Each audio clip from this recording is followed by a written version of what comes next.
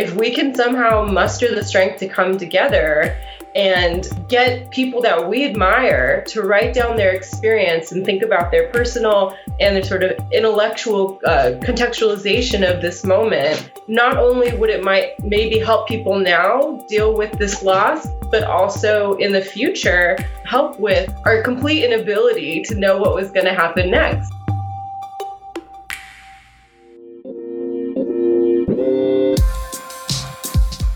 This program is brought to you by Haymarket Books as part of our live event series. Haymarket Books is a radical, independent publisher dedicated to connecting social movements with the ideas they need in the struggle for a better world. You can help support the Haymarket Project by buying books at haymarketbooks.org and especially by joining the Haymarket Book Club. By joining the book club, you get all new Haymarket titles delivered to your door and a 50% discount on the entire Haymarket website, all for one low price. Be sure to subscribe to our podcast and the Haymarket YouTube channel to access all of our upcoming events. If you really want to help us out, rate and review the podcast on Apple or whatever platform you're listening on. Hi there. Good evening, everyone. I'm so happy that you were able to join us tonight for this event to discuss this incredible new book, Afterlife, A Collective History of Loss and Redemption in Pandemic America. And I would love to introduce the editors of this amazing volume and get our discussion off the ground. But I thought what we would first do is just have a moment of silence to recognize two really important moments. One, the subject matter of this volume that this incredible trio brought to our collective attention, but also to honor one of the extraordinary authors who is in this volume, Gwendolyn Midwell Hall, who we are all just very, very bereft at her passing, and we just would love to take a moment of silence before we begin, if that's all right.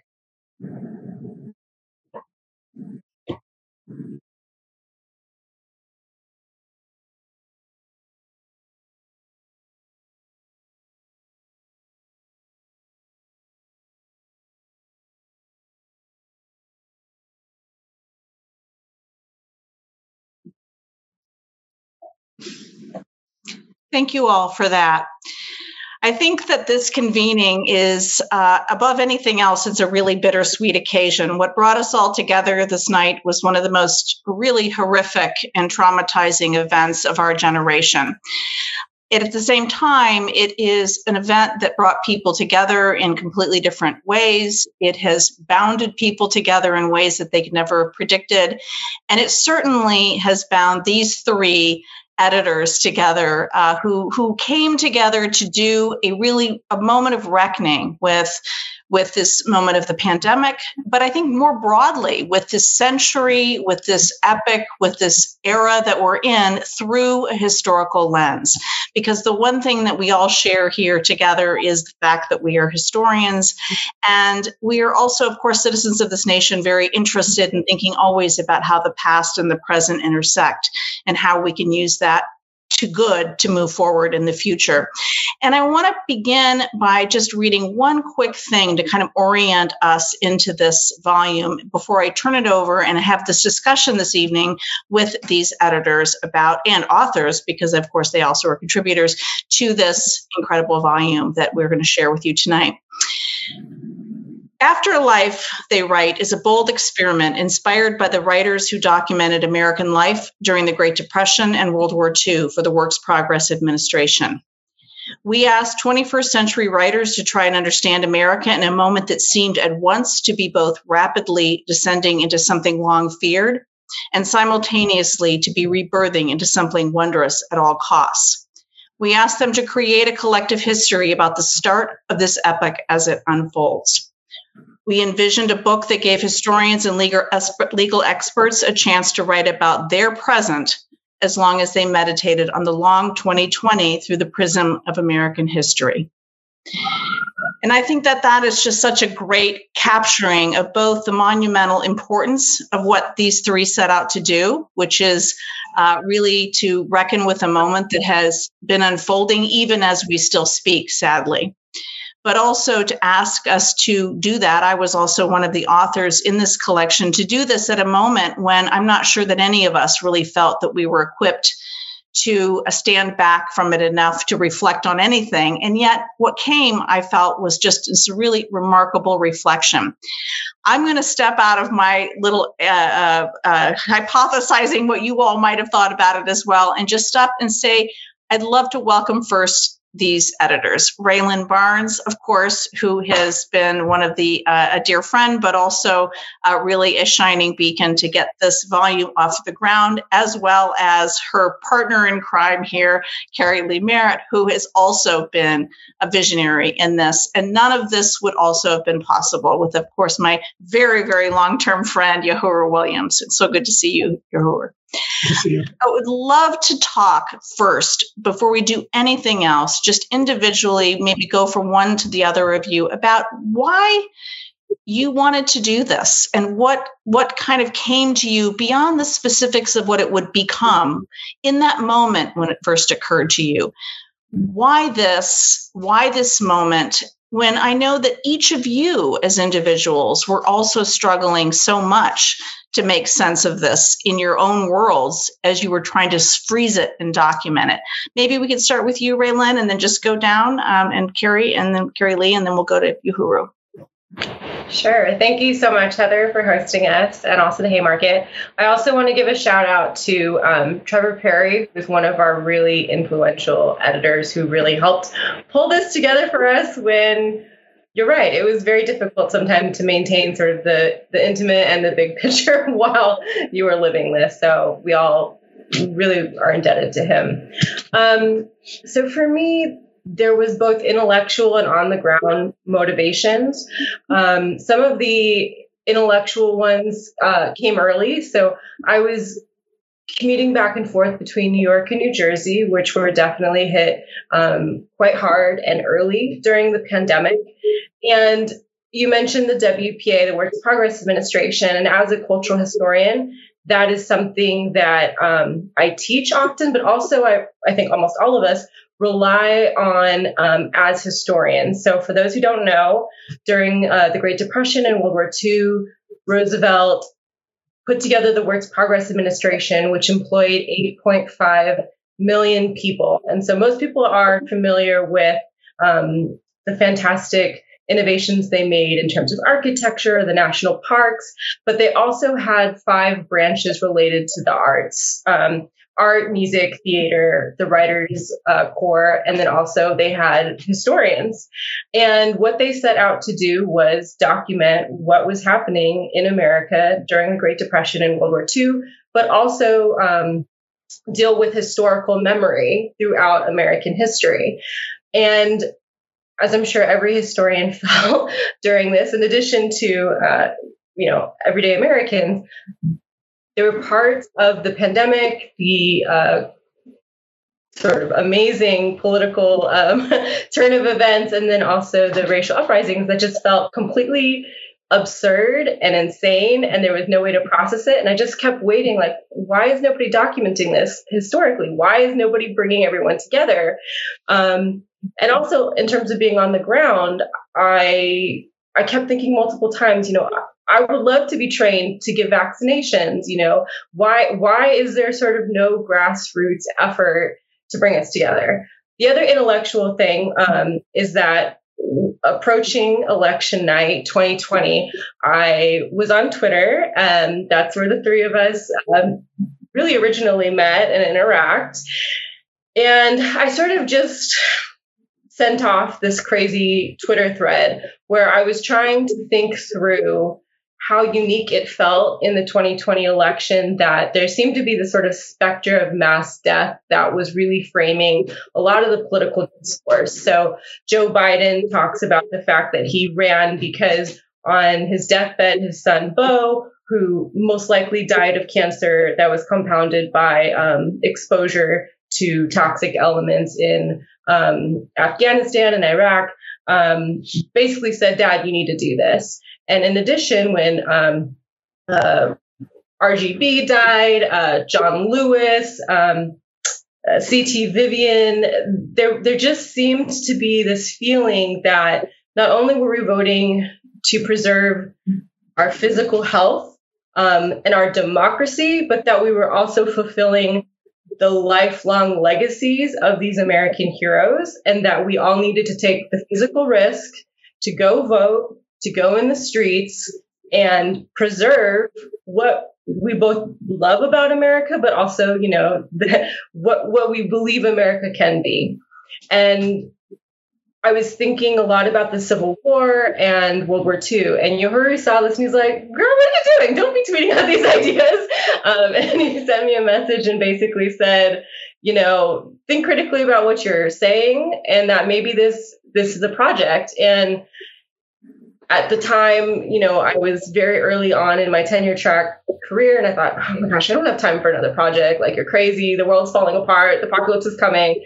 But then I talked to him about it, and then I reached out to Carrie Lee. And both of them are tenacious, creative, hardworking people who go the extra mile. And everyone agreed, like, yes, let's try this. Let's contact our historian friends, legal experts, artists, and create a space where we could have the freedom to reflect on the past and the present in a way that we are not normally afforded in our jobs professionally, or at least they're not rewarded oftentimes. And so that was sort of the immediate impetus. And in our conversation, I can talk more about the sort of on the ground motivations, things that I saw.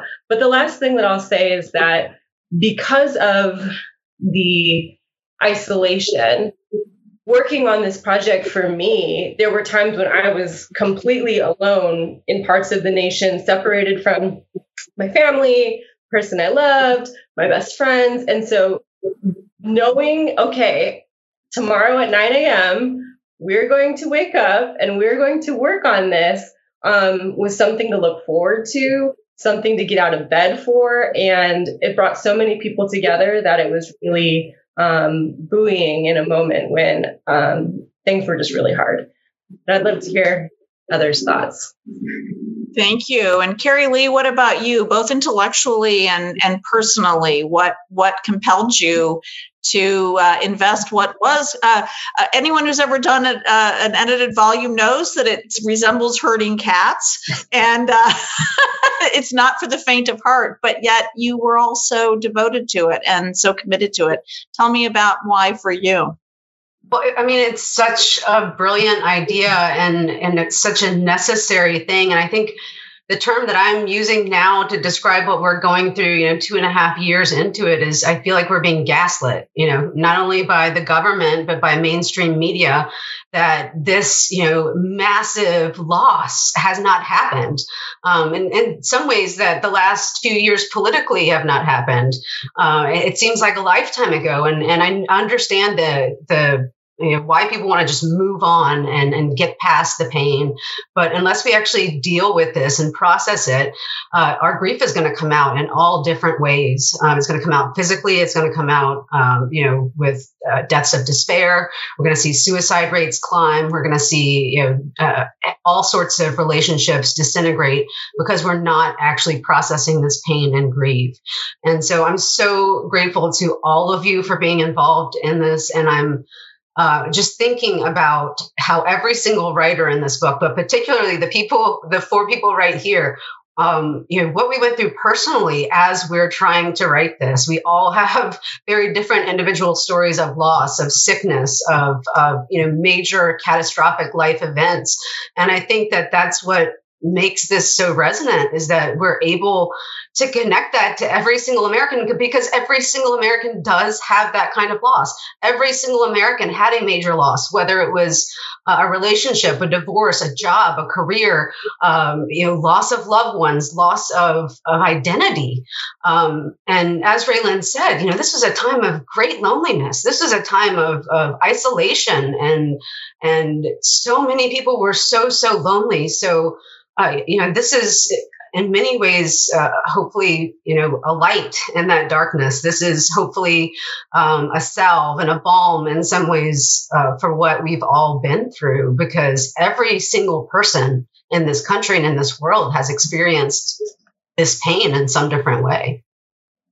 I think just one of the things you said just struck me so much, which is that even as this volume was unfolding and people were trying to figure out like what part of this would they contribute to, or how could they contribute to it, or what really could one say, that landscape was shifting even as we were all taking pen to paper and considering it, because of, as you point out, just the personal was so intertwined with the process of trying to record it, and that because it was at the height of the pandemic, really the depths, the height when you all started this, right?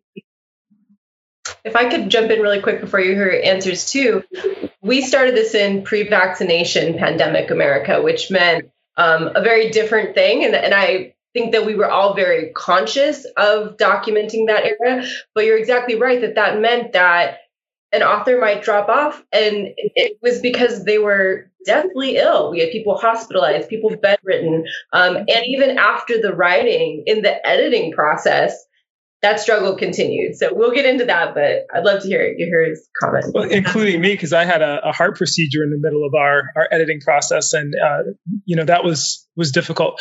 I love the way you framed that, Heather, because in a lot of ways, one of the things that was great for me in working with Carrie Lee and Raylin was really having an opportunity to process with other historians what this moment meant.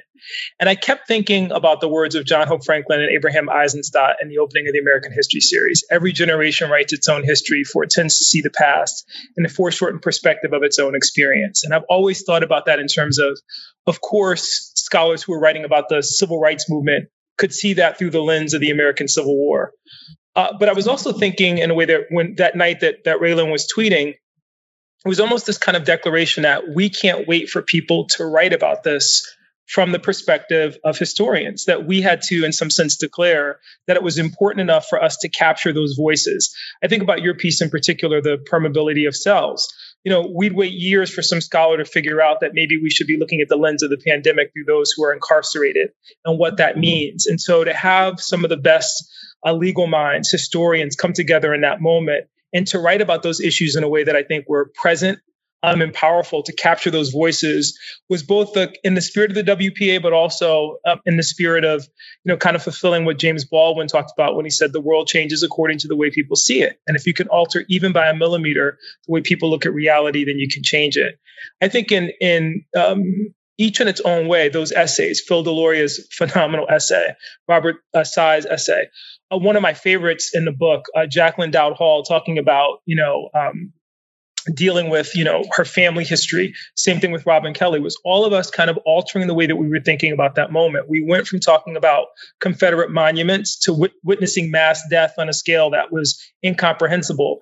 For myself personally, I went from not being able to watch the news because I was so destabilized by things that were happening politically in the country, to having John Lewis inspire me in a way that I didn't believe was possible in the final letter that he pens to the American people posthumously, "Together we can redeem the soul of America." I think that's really what drew me to want to participate in this. And I couldn't have worked with two better human beings.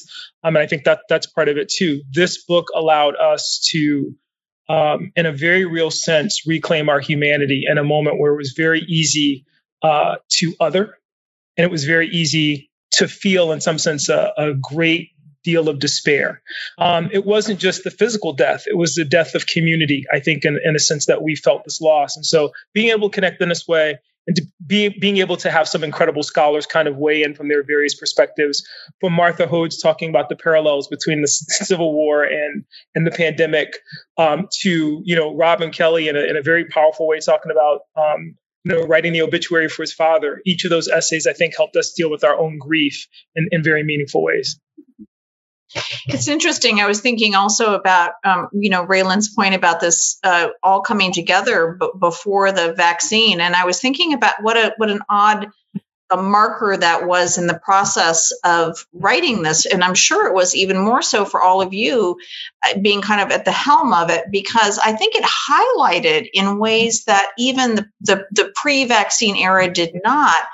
Some of the major themes that ended up coming out of this volume, not that when I want to talk about all of these themes in a moment, but not just the themes of hope, but the deep themes of inequality, deep themes of injustice. And the thing about the vaccine arriving was that it was just such a clear example in lived moment and lived time of how something so horrific that wasn't originally hitting everyone the same way. Even the fix to it was almost doubling down on that sense of kind of inequalities and injustices behind this whole pandemic.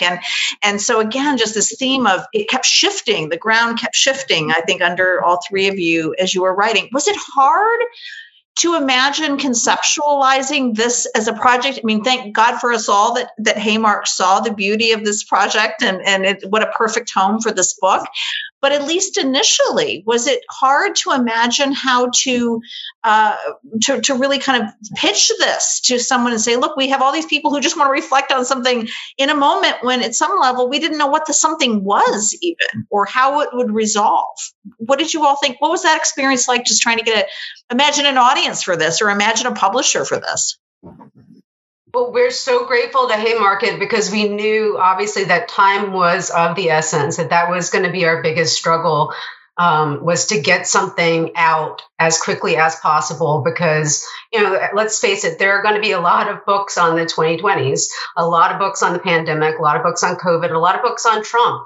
And we wanted to go ahead and get ourselves out ahead of that and establish real history, with award-winning Pulitzer Prize winners, all of these amazing historians and legal scholars in their own right. And then, as we've said, give them just the opportunity to write in a non-formulaic way about anything that they wanted. Give them that creativity that they never really get and that they should absolutely have. And I think what was so surprising for so many of these essays is that you would think that they would be political or that you think that they would be more about what was going on, on a mass scale, but so many of them are so intensely personal. I just want to shout out Keith Ellison's piece. He is in the midst of prosecuting Derek Chauvin, of course, in Minnesota as the attorney general. And I really thought that he would end up writing about that. And instead, he wrote this beautifully moving memorial for his mother, who sadly passed of COVID. And so, it's pieces like that just show you that even in the midst of everything he was going through, publicly, he was dealing with that private loss. And so it's beautiful and touching. I highly recommend that one.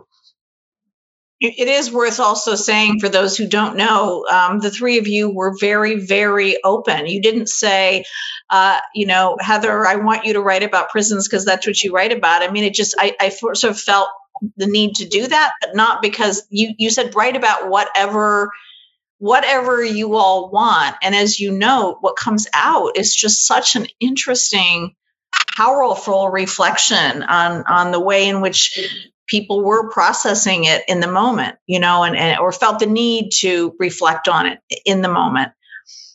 I think we were fortunate in that sense, Heather, too, because we got some folks like Tara Hunter who were workshopping ideas. Peniel in Third Reconstruction, Tara Hunter and her piece on the new Negro servants disease. We're saying, hey, look, if we look at this racial reckoning in terms of a long arc of history, there are themes here that we can point to. We can talk about how when Jacqueline Hall talks about the grief that came before the grief, it is the afterlife of this inequality that lives in a very real sense in our present, things that we haven't overcome, and that we are forced to contest and deal with in this moment in a way where people can't turn away. I think that's what was so powerful about that 2020 moment, May of 2020, is that for the first time, you couldn't go back to business as usual. The world had stopped, and we had to look at our flaws in the mirror in a way that was, I think, transformational. When the vaccine came out, I think it allowed people to creep back into this mindset that, and until January 6th, I think we were moving back in the direction of, let's just put all this behind us. And I remember talking to Carrie Lee and Ray Lynn the day after that happened, literally. And they're saying, we have to address this in the book. This is the this, when we talk about the afterlife, this is the afterlife of this moment politically, but it's much deeper than the politics. It's about the fracturing in some sense of this American vision. And how do we, in some sense, address this in a way that will be helpful for future scholars, but how do we let people, deal with this in the moment as well? Because it was important for people to be able to talk about this and to be able to kind of look back and say, Donald Trump was a triumph in some sense, not simply of racial animus. It is, in some sense, this need that we have to look at the renewal of what we mean by American democratic practice. And how deeply we're committed to that practice. And so it was cathartic writing about that. It was cathartic reading about that. It was cathartic listening to, and having really brilliant people share their perspectives on that. Interesting. Raylan, did you want to jump in on that? Yeah, I think going back to your question too about the publishing process, there's sort of two ways to see this. Either initially we set out to write a book about mass death, which you'd think, who wants that in the middle of a global pandemic? Or, as Carrie Lee would remind us constantly, this is a story about American perseverance. And so, as I mentioned, I worked so much with the original WPA documents, and those created sort of the classic Americana pop culture and visual culture of the mid 20th century, something like the migrant mother photograph that Dorothea Lange took. I remember when we'll get into our essays, I'm sure, but one of the things I write about was having to drive across the country. And I thought originally, I'm going to take photographs of everything because she's such a hero to me. And there was nothing to take photographs of because there were no people. And so I had to kid around, what do we do? And then I started thinking about, the Grapes of Wrath really started out with Sonora Babb's research as someone who's working for the WPA. And so I thought, okay, if we can somehow muster the strength to come together and get people that we admire to write down their experience and think about their personal and their sort of intellectual contextualization of this moment, not only would it maybe help people now deal with this loss, but also in the future help with sort of the our complete inability to know what was going to happen next. I mean, I think most people experienced this during 2020, where it was like a Jack in the Box from hell. It was like, what is going on today? Oh, the mail shut down. No more mail. Okay. It was just completely overwhelming. And so also just being able to document that unexpectedness. And as you mentioned too, it sounds dramatic to say, but it was the truth. We had no idea whether or not all of us were going to live. 100% had no clue. And I think, unfortunately, losing Gwen, we wrote a line in the introduction, there's no guarantee that all of us will live to the end of this project. And so she did not get to see it. And so trying to balance documenting something that in some ways is the most traumatic and horrific thing most of us will experience in America, hopefully, knock on wood, but also at the time, like you said, just incredible coming together, absurdity. There were things about the pandemic that were quite funny, things that we had to go to protect ourselves. And so I think that we were interested in like the duck and cover of our generation, one day you can imagine, funny things about this. I think that's a really good point. Even while it was so traumatic, people couldn't figure out how to articulate it.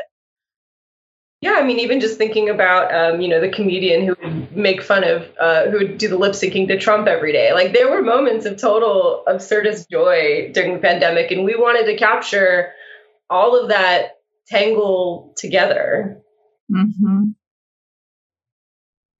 If you're enjoying the Haymarket Live series, you'll also be interested in a new book from Haymarket, Angela Davis, an autobiography.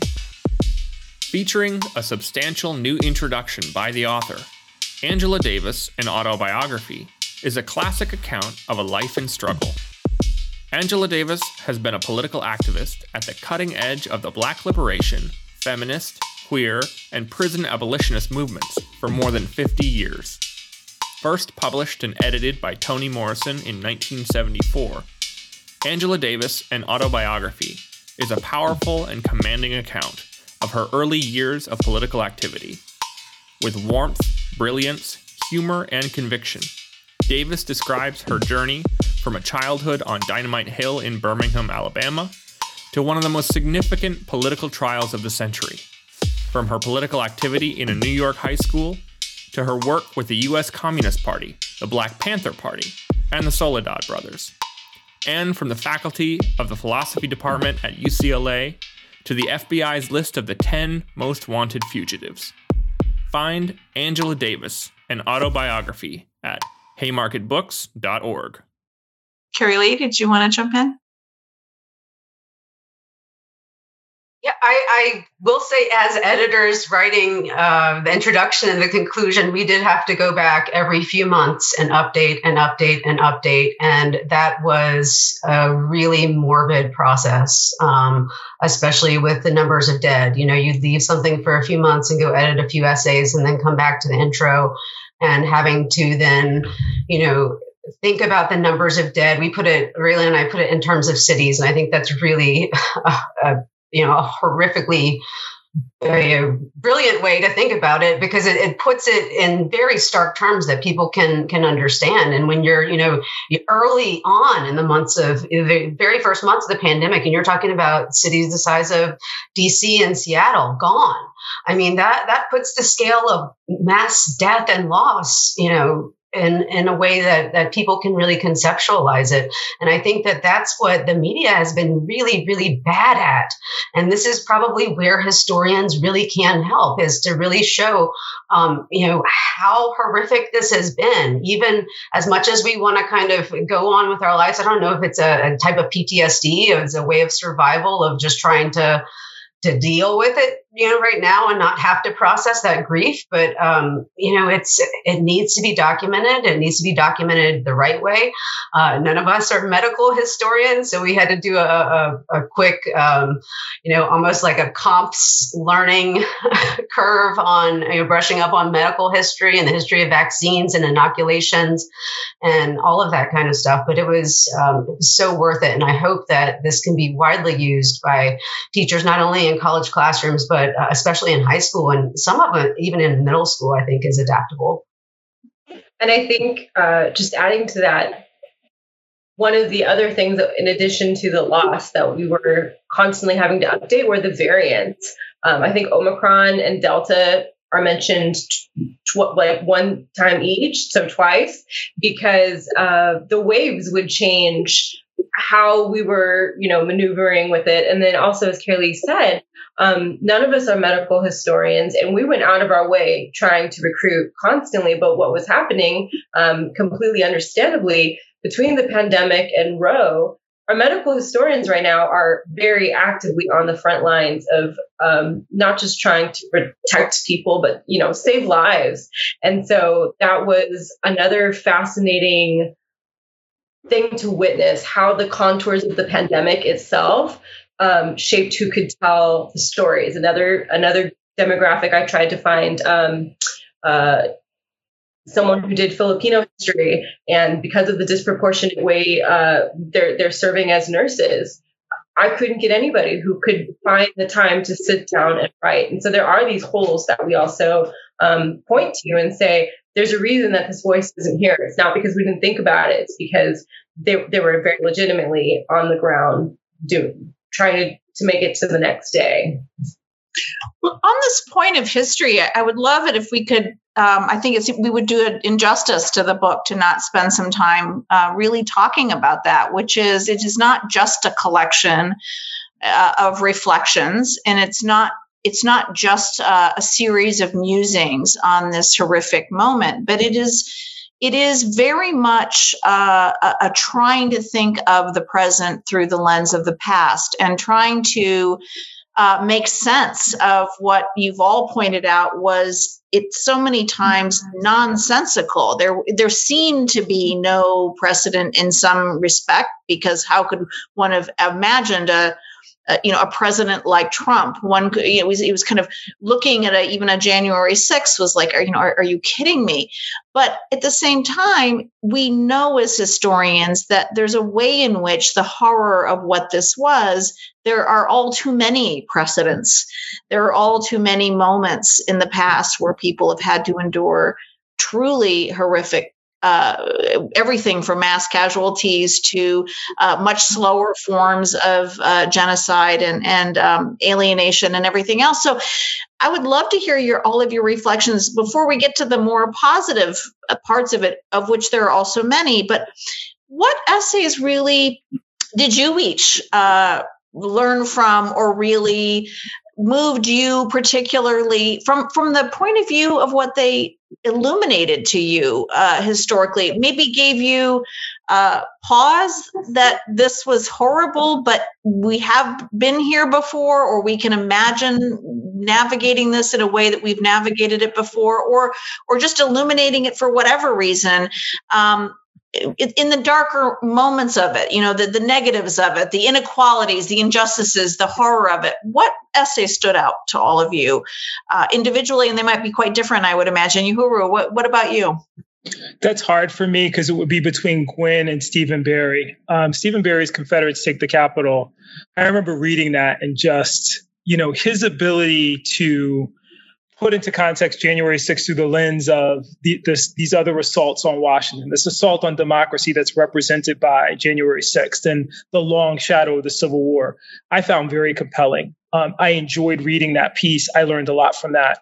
It was kind of fun working with Peniel as he was working through his concepts of the Third Reconstruction, something that we wrote about as well and scholars were talking about. But it was kind of interesting to hear him lay that out. But and then, of course, less so from a historical perspective, but just because I thought it was so brilliantly executed, Tara Hunter's piece on the new Negro servants disease, her ability to look back at the treatment of Black washerwomen, in that position at the turn of the century and how they were blamed for the spread of communicable disease, and to in a very, it's a very short but powerful piece, point to some of the same things that we heard about the spread of COVID-19 in our contemporary moment, kind of being recycled and used to, in some sense, racialize COVID was really powerful to me. So those are the three that stand out.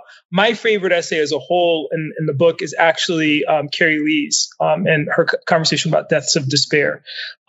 It's very rare that you're touched emotionally by something that you read. And there was something about that moment and reading that piece. I'll not forget that as long as I live.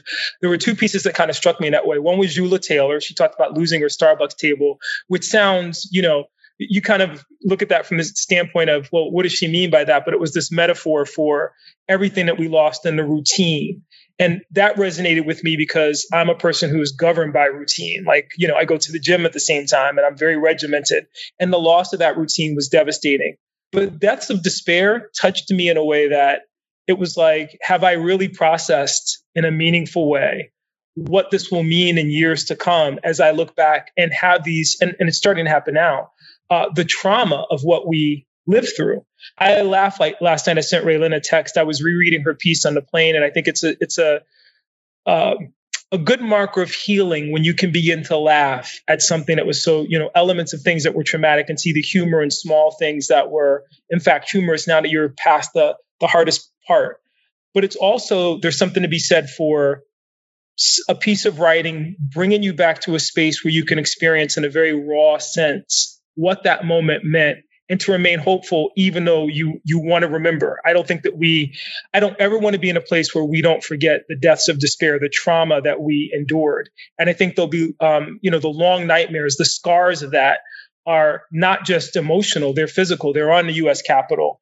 They're in American cities. They're in policing. They're in the social determinants of health. So, I kind of went beyond your question, Heather, but Stephen Barry from a historical standpoint and Gwynne, but from just an emotional standpoint, I think Carrie Lee really, I've been a long time since I cried in reading something, and that got me.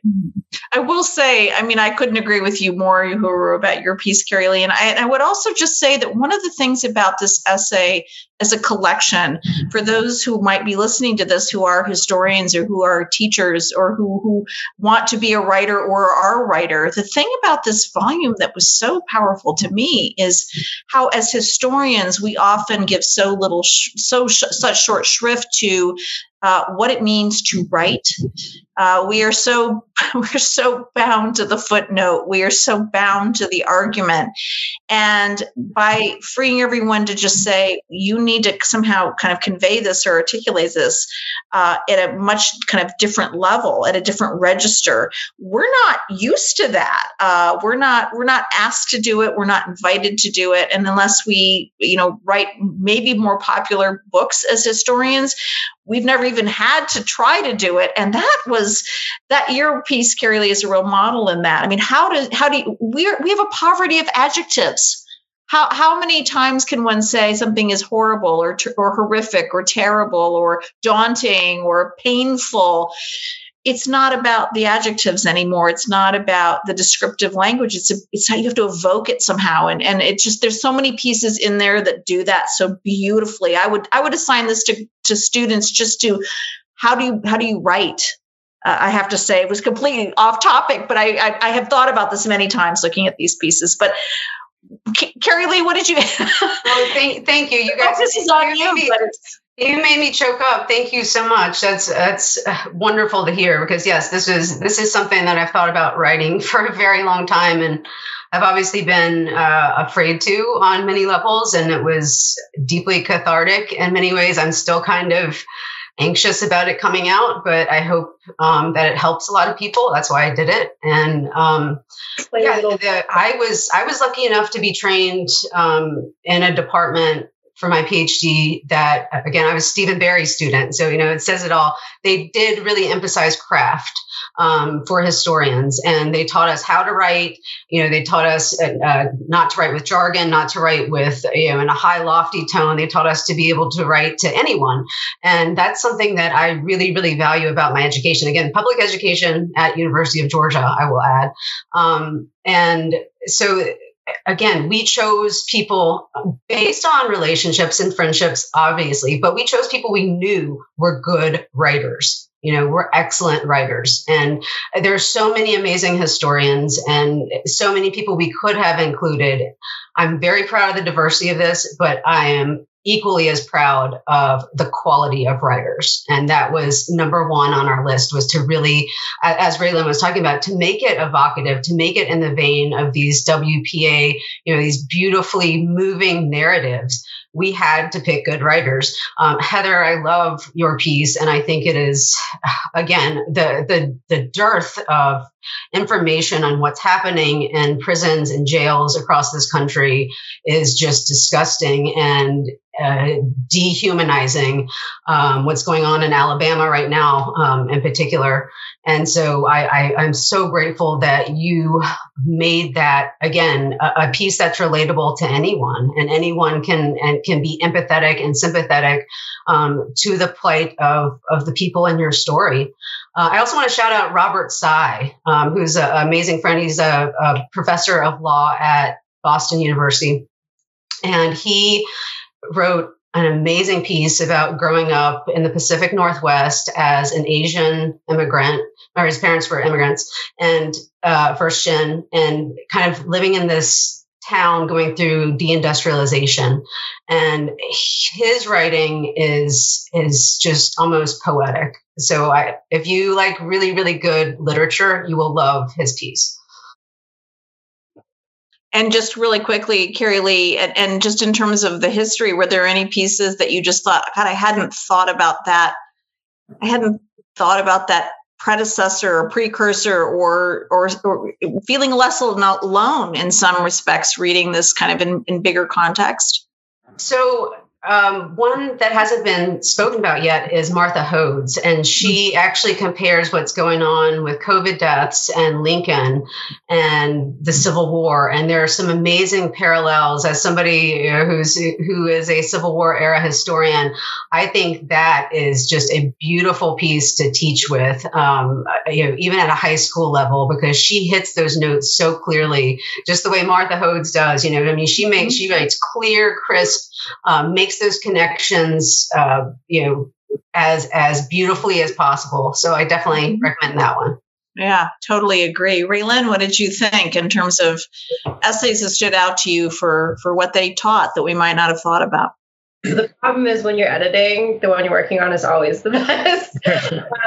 But I think from a historical perspective and something that needs to be taught, added to the curriculum that I'm very excited that we published was Monica Muniz Martinez's piece, which is about it begins with the anniversary of the mass shooting at Walmart in El Paso. And she talks about how her last research trip professionally before the pandemic was to the border to work for human rights. And she gives this long, very clean history of sort of the way in which we have border history and border terror, the way in which Mexican Americans and Mexican migrants have been demonized for sort of as a medical menace, whether that was for bringing a possible contagion, the sort of brutal delousing experiences that they would experience at the border, and all kinds of dehumanizing things that they experience.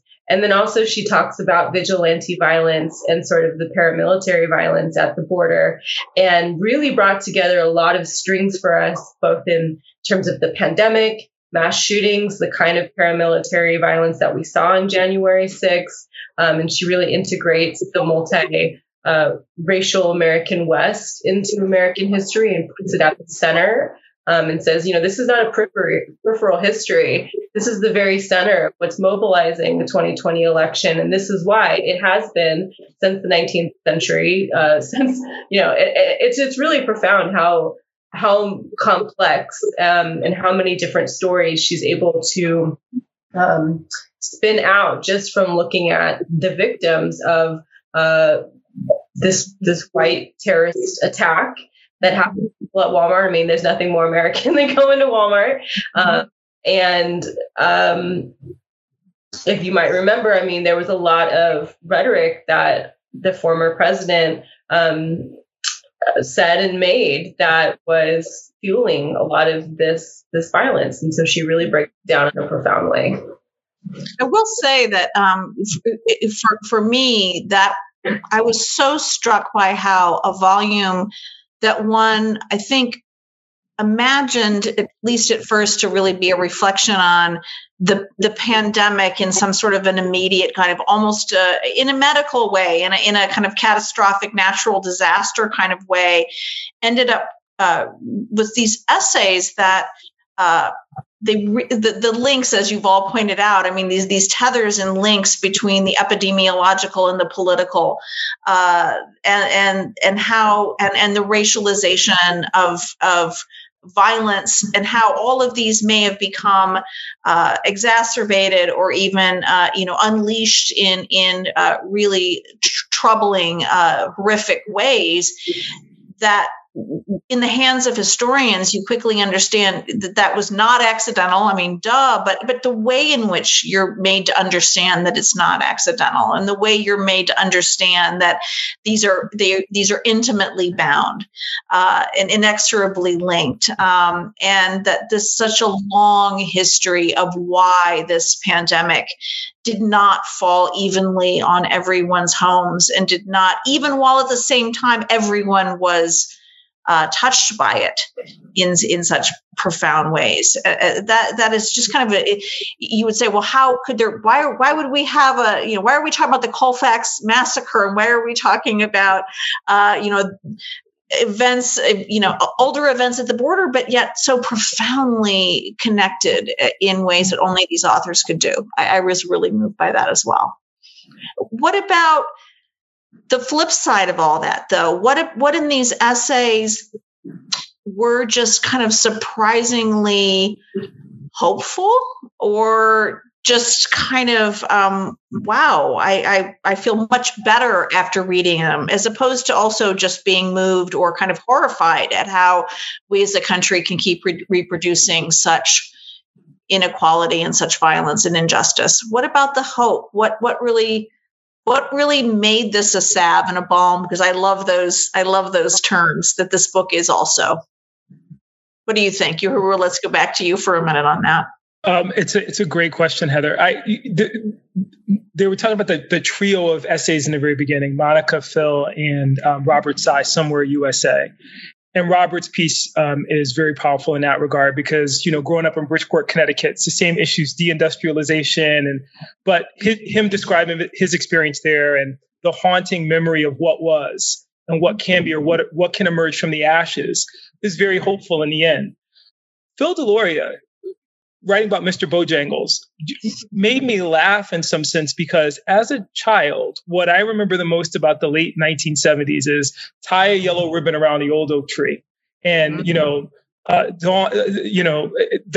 Orlando and Dawn. Absolutely. I mean, we probably could all recite it at this point. But there was dating ourselves a little bit, huh?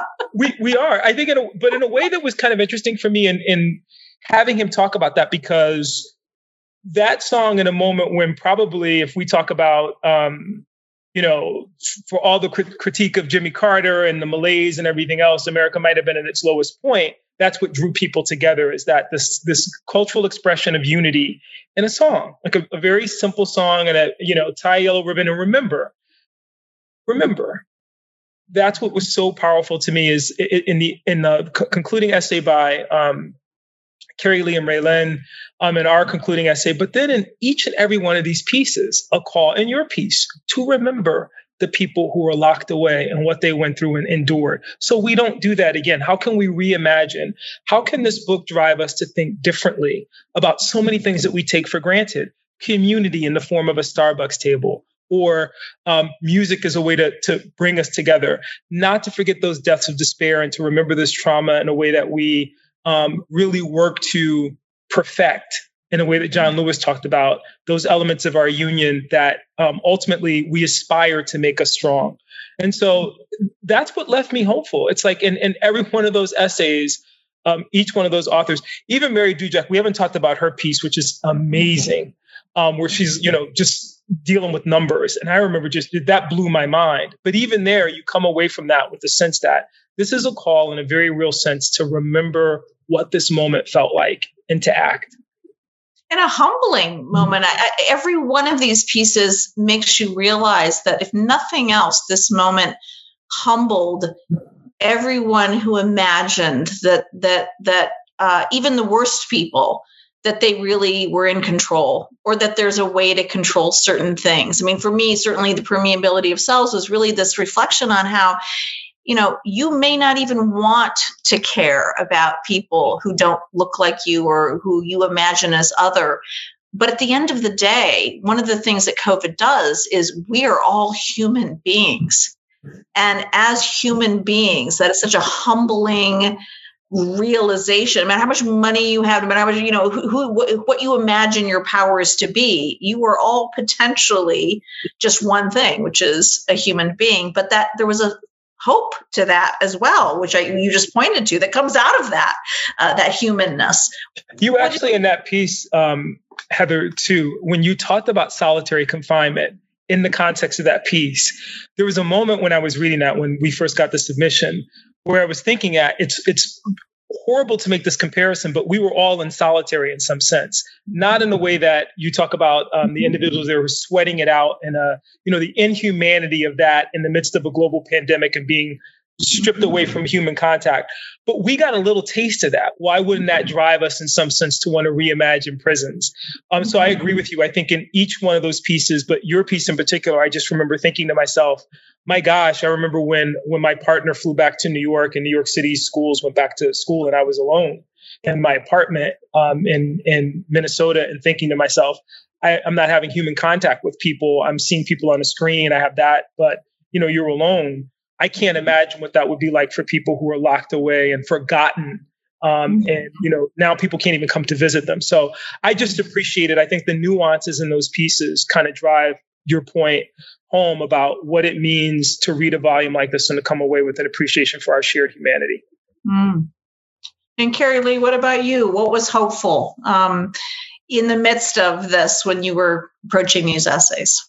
So Scott Paulson Bryant's essay is fantastic, and it's about him teaching throughout the pandemic and teaching all of these students who have been hard hit. People that are hit in the first wave, family members gone, and how he is going into class every day in just utter despair, and they keep him going, and it's just beautifully touching.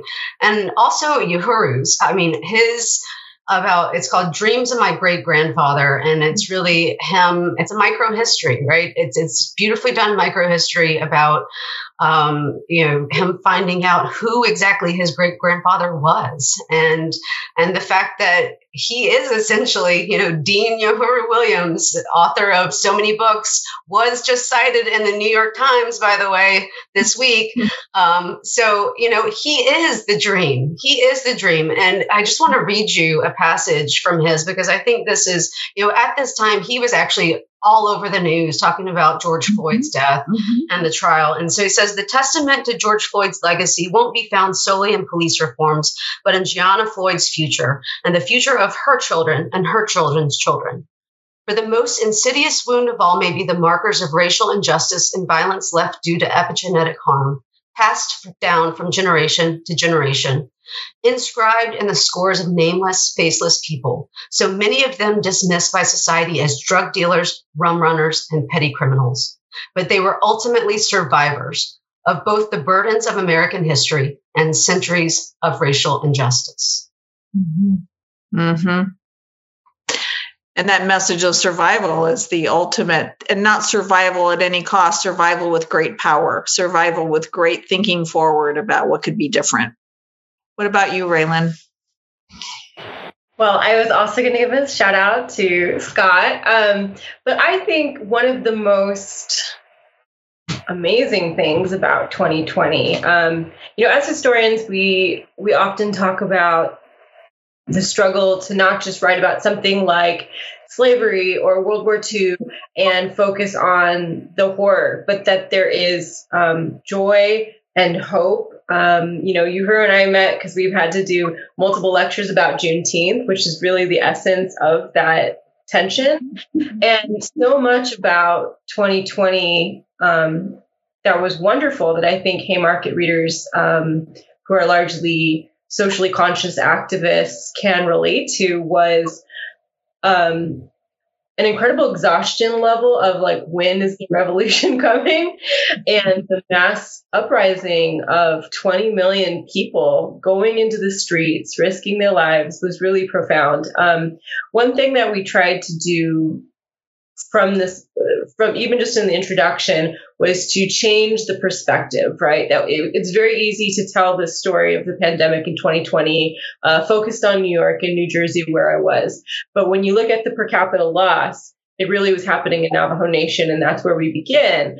And so for me personally, one of the essays that I find really joyful is 2020, A Year of Epic Victories Amid Historic Loss, which is by Mary Catherine Nagle. So Mary Catherine Nagle is an amazing Creek playwright and also a total badass lawyer. Look her up. Her sister also runs a completely amazing podcast. And she really talks about the experience with her children of going back to their reservation and talking about and dealing with what was happening in 2020, also in the context of the Standing Rock generation.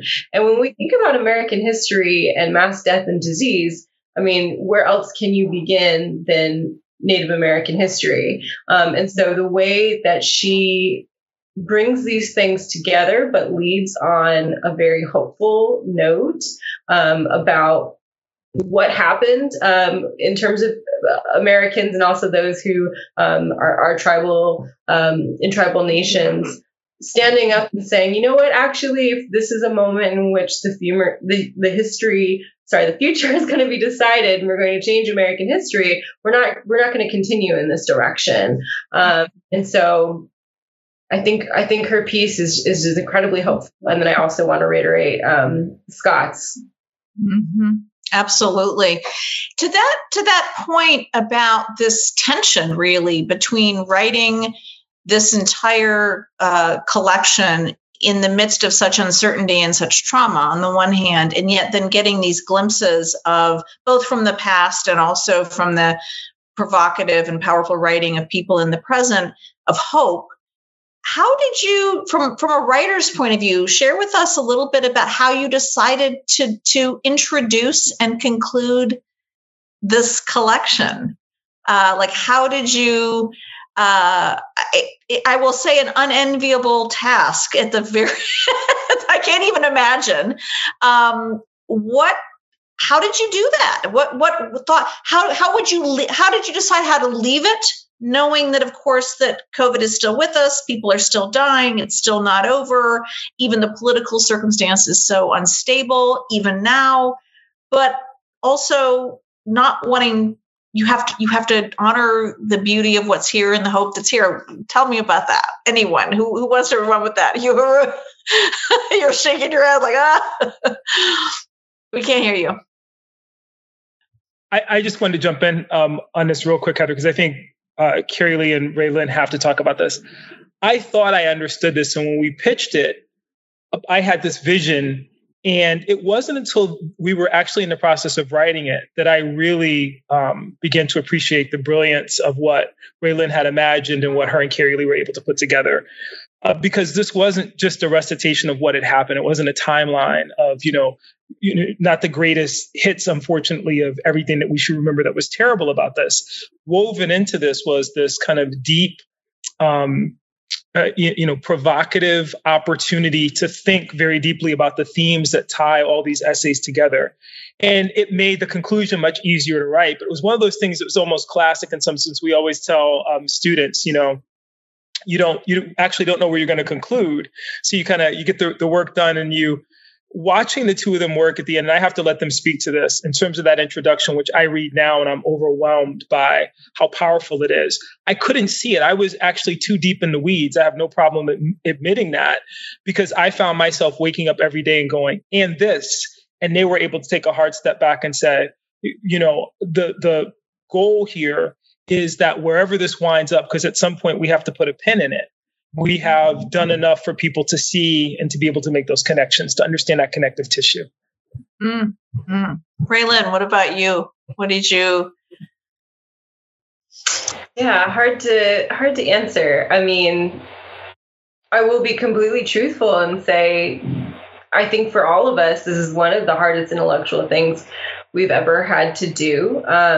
Sort of like we became a family, where it was something to wake up to and be hopeful about. And other days it's like, oh my gosh, I can't handle this. Go away, please. Because it was just that challenge to deal with the exact balance that you're talking about. Where does this start and where does this end? And what do you prioritize when you only have a few pages?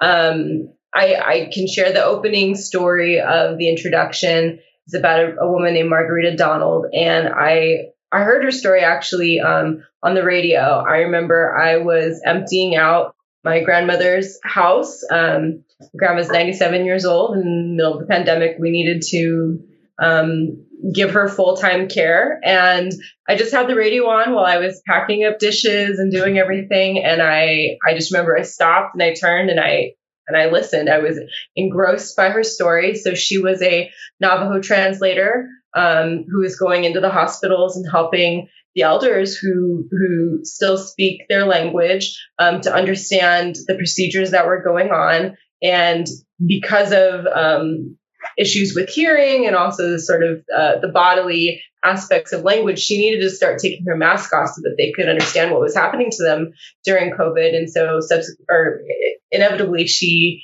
contracted it. And it's a story about part of the reasons of inequality that COVID became so serious in Navajo Nation.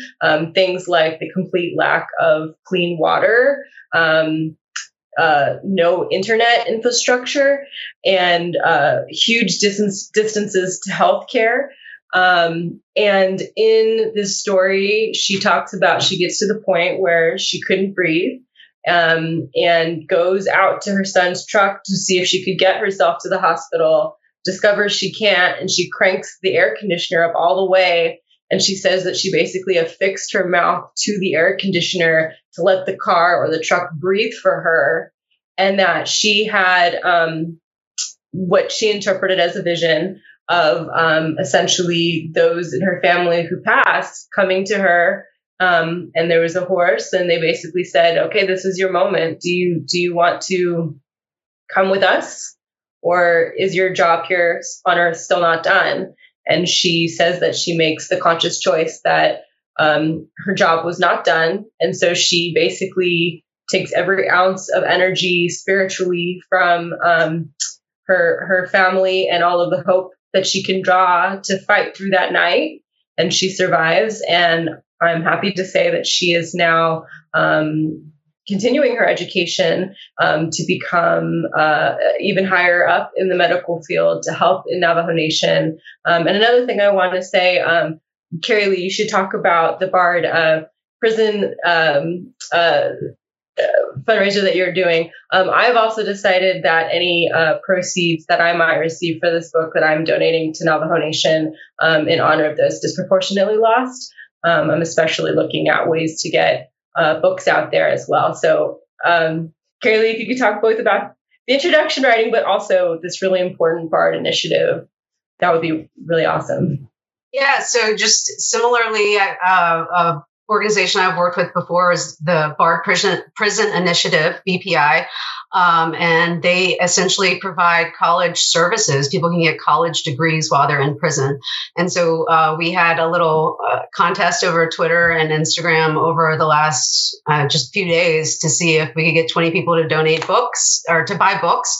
And if they would buy them, then I'm donating 20. And I'm glad to say that we got to that number today. So we will be sending some books over to BPI. In terms of writing this, it was just so incredibly difficult because of the amount of information and the constantly evolving nature of that information, right? But just the sheer amount, again, it's almost like we're not even talking about the Trump part of the book because there's so much else. But Trump happened too, while this was going on. And so the conclusion, we really do address what we call the 3 Januaries or the 3 Wednesdays in January of 2021 with the insurrection and the impeachment. And so we get into kind of, what's even happened politically to our nation in the last few years and how that is intertwined hand in hand with white supremacy. And Uhuru does an amazing job talking about Black Lives Matter and one of the appendices. But I will just say that we had like multiple Google documents where all three of us would just be writing and dumping information and dumping stories and links. And I really think we probably have an entire book of just things that we cut out, like literally at least 60, 70,000 words of like well-written paragraphs of just stuff we had to cut because it just, you have to cut at some point. And I will say Ray Lynn is a beautiful lyrical writer. You can tell she's a cultural historian because she writes very musically and lyrically. And so there's so much good, beautiful, like descriptive information in that like, I think she should just go like pull that out and make, a book out of just the descriptive language of what happened in the pandemic. There's a lot of stuff on the cutting room floor is basically what happened. I can only imagine because it touches back to what we were saying earlier. For those of you out there who want to read this for what the actual essays say, there's a million things that you'll never regret having taken the time to read. But the writing is this volume is this whole volume, and the way you put it together.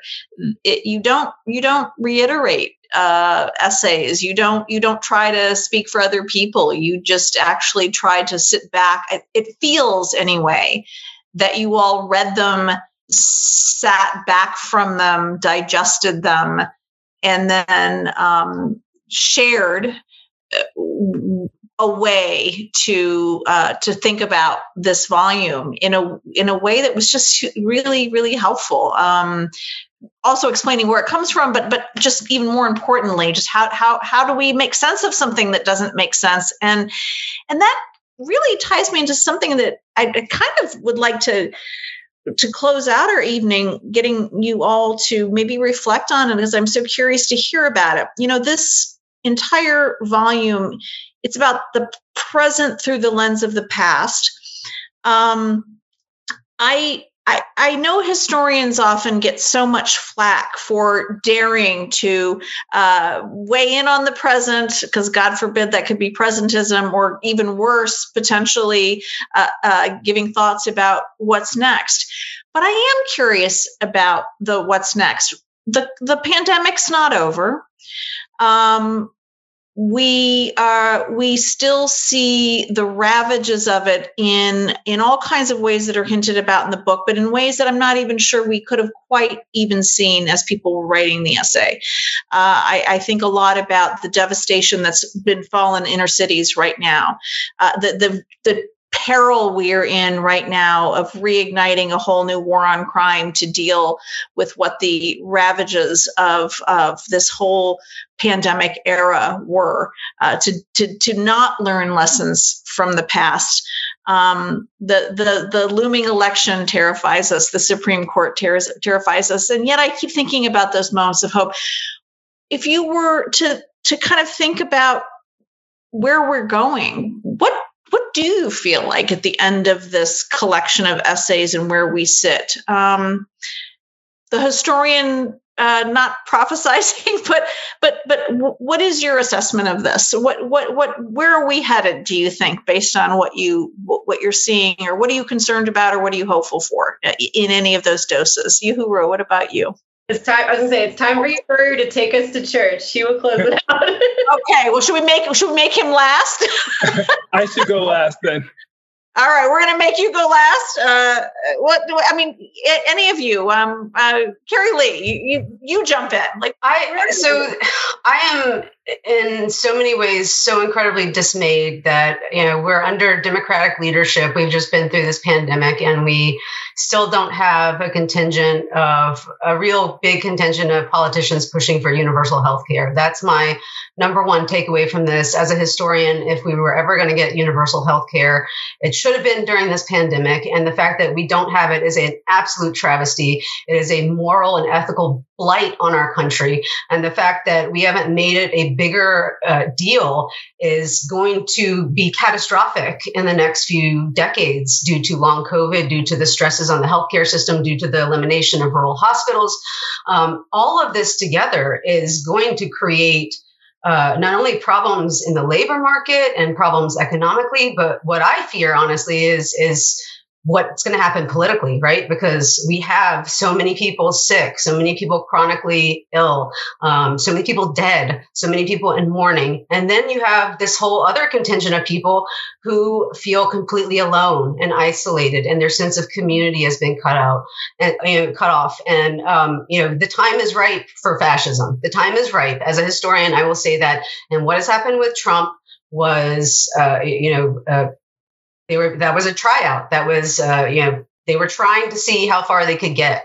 And what's going to happen next is what I really fear. And the fact that we are not taking this more seriously as a nation, and we have not punished the people at the highest echelons of trying to overthrow our government. Again, as a historian of the Civil War and Reconstruction, I can tell you what happens when those people are not punished, and they are coming back into power, and they are coming back into power with a vengeance, and they are pissed off, and they're angry. And if we don't actually do something proactively about it, we're going to have major problems in this country. And so that's the downer. I'll let them be the uppers now. But a realistic downer, and one so tied to COVID, which is why I wanted you all to weigh in on this, because these are all instrumentally coming out of this moment of isolation and alienation and want and deprivation, as you just noted. Raylin. One thing we talked a lot about when we were working on this project is that pandemics and epidemics sort of tear off the lid to American society and allow you to peer in at the wiring, and all of the inequality became so much more exacerbated and clear. And so I could list a litany of things that I'm certainly terrified about. I think Carrie Lee is right. I mean, just the the long haulers alone. There's so many people who are now chronically ill who need support. One of the ways that I've been completely impacted by the pandemic has been housing.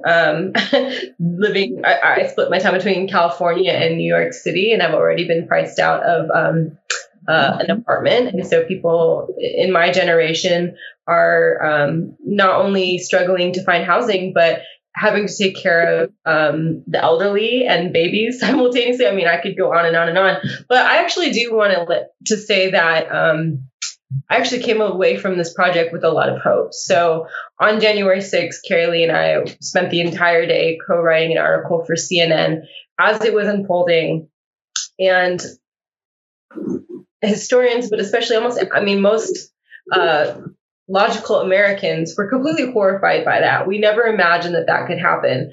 But I keep trying to focus on the fact that there were millions upon millions upon millions of Americans who were sitting home, watching online, watching on television, listening on radio, horrified by the desecration of, the American Capitol. And so I actually came away with a lot of hope that there's a lot of people who care.